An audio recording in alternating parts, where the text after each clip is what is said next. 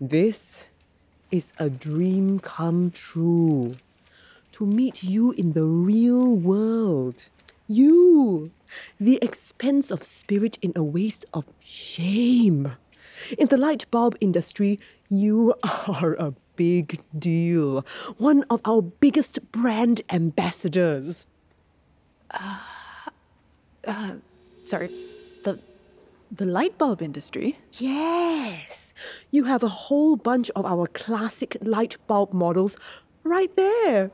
Oh, brings a tear to my eye to see our bulbs in the National Gallery.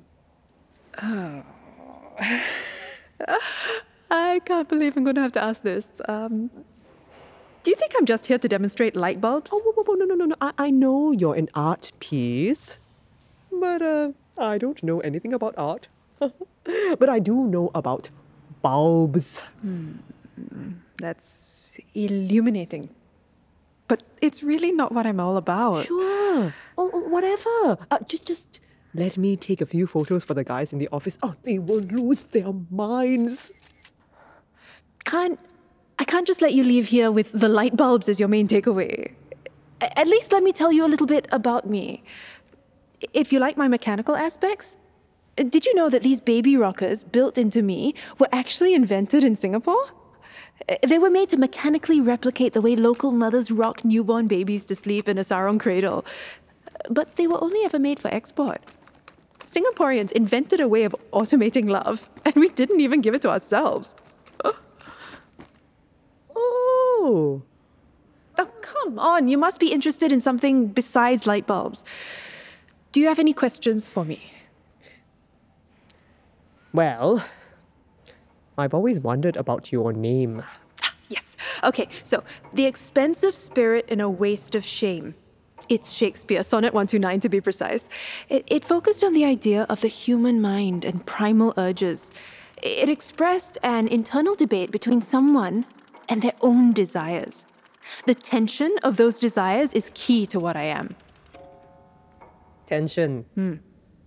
Desires. Yes. Yes, just think of the electric interplay of those desires. No, wait, don't think about electricity. Electricity. So that's how it connects to light bulbs. Okay, listen. I get it. It's hard for you to look at me and understand me. Because of who you are, you look at me and just see... Light bulbs. But I'm also so much more than that. I am the expression of a thought, the crystallization of a feeling. But you don't see that because you don't have the context. To understand me, you need to understand how I came to be. Okay. My creator's name is Suzann Victor. She started out studying painting in LaSalle. Even then, she was so passionate, so driven. And so were her classmates. Together, these young artists started putting up abstract paintings and prints on the sidewalk outside Orchard Point Shopping Center. Can you imagine how people would have reacted to that? Abstract art on Orchard Road? Okay, I know these days a lot of malls look like abstract art, but this was more than 20 years ago. Amazingly, they caught the attention of a passerby who sponsored an exhibition within that very same shopping center. This was the start of something special. From that, their group, Fifth Passage Artists Limited, was born. Their concept of abstract art was about being non-prescriptive and therefore non-oppressive and non-authoritarian. There was idealism in that, vision, belief. It was in the mix of those ideas that I was born. Or rather, the clash of those ideas with an event that happened at that time. See, just before my creation, something earth-shattering happened in the art scene, specifically for practitioners of performance art. In 1994, the government decided to halt funding on all performance art in Singapore. Just think of how that might feel to a performance artist in such a time. One day, your entire world, everything you depended upon, just evaporated because of a policy change. I don't follow. Okay, imagine if one day the government banned light bulbs. Oh, what a dark time it would be.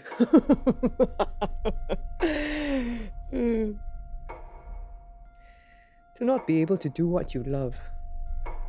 To have your livelihood cut away. That would feel horrible. Claustrophobic.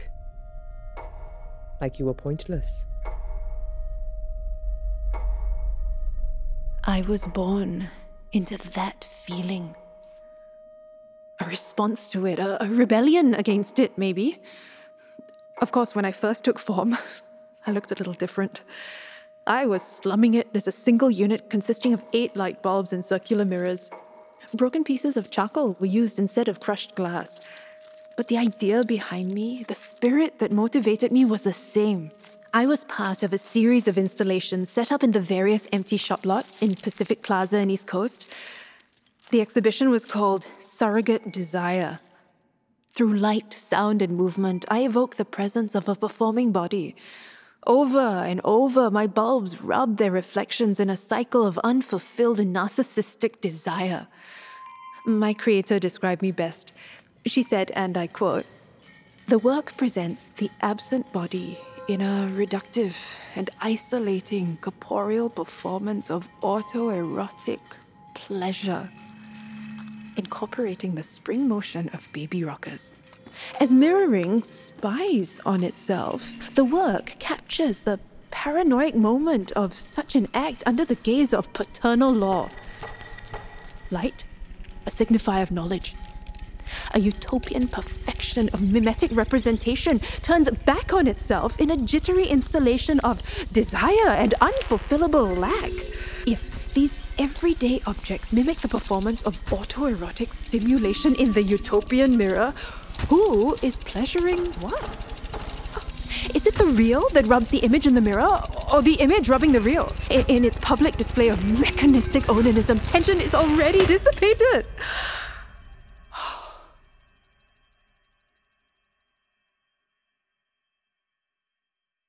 Wow! Right?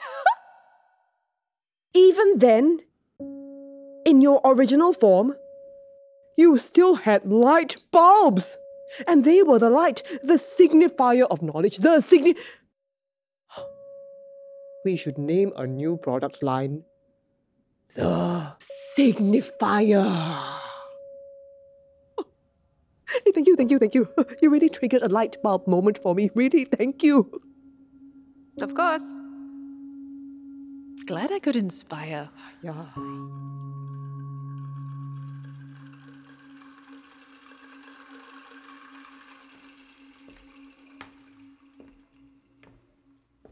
Origin Story is an artistic response to Suzann Victor's Expense of Spirit and a Waste of Shame. It was written by Luke Somasundram and stars Julie Wee as the installation and Jo Tan as the visitor.